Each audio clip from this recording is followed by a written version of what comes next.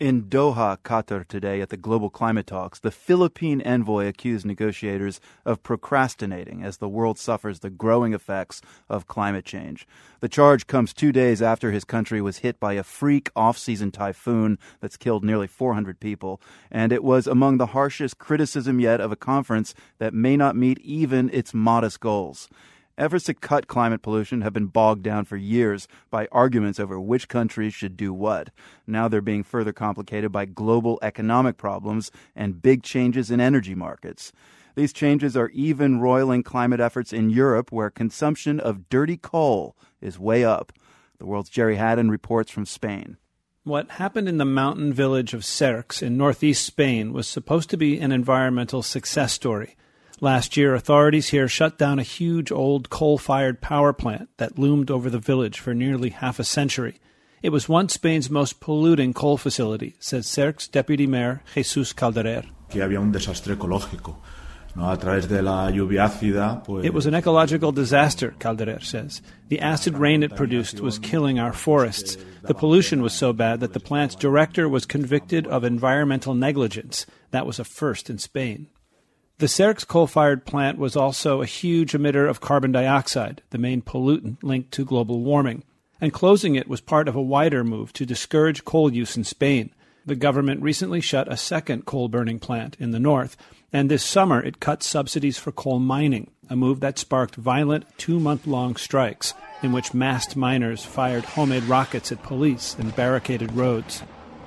Despite all these tough moves, though, coal use in Spain is actually up. In 2012, the country burned 15% more coal than the year before. Why?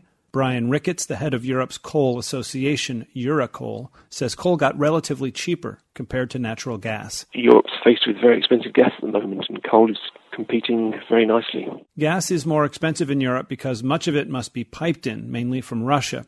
It's the opposite from what's been happening in the U.S. recently, where a boom in shale gas has caused prices to plummet relative to coal, and coal's use to fall sharply. Ironically, the U.S. is now exporting the coal it doesn't need to Europe. That's in part why coal use is up across the continent.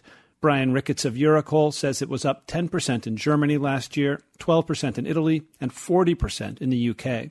And Ricketts says the economic crisis battering southern Europe has completely sidelined concerns about greenhouse gas emissions. Well, of course. Spain, Greece, Italy, all facing severe austerity measures. In Greece, the decision has been to stop importing gas, which means that Greek indigenous lignite production is up because they can't afford the imported gas. Not to mention costly investments in renewable energy. Until recently, the trend across Europe was toward subsidizing renewables. It's partly why Europe has been leading the U.S. and the rest of the world in cutting greenhouse gas emissions. The European Union pledged under the Kyoto Protocol to reduce emissions by 20% from 1990 levels by the year 2020. And the EU's own figures show that emissions in the bloc were trending down over the last 2 decades. But in 2010, they began to rise again. And the rise could continue if coal remains relatively cheap. Here in Spain, there is virtually no new help for wind or solar or biomass projects. And that has places like Cercs in a bind. Officials had hoped their shuttered coal plant could be converted to cleaner biomass, but there's no money for that now. So the plant, once a symbol of pollution, stands instead as a symbol of economic decline. On Cercs Main Street on a recent morning, a half-dozen elderly folks are out buying vegetables from a farmer's van. One shopper, a man with a cane who didn't want to give his name, points up at the mountain. The closing of the coal plant has really affected us, he says, because now there's no work. It's really upsetting.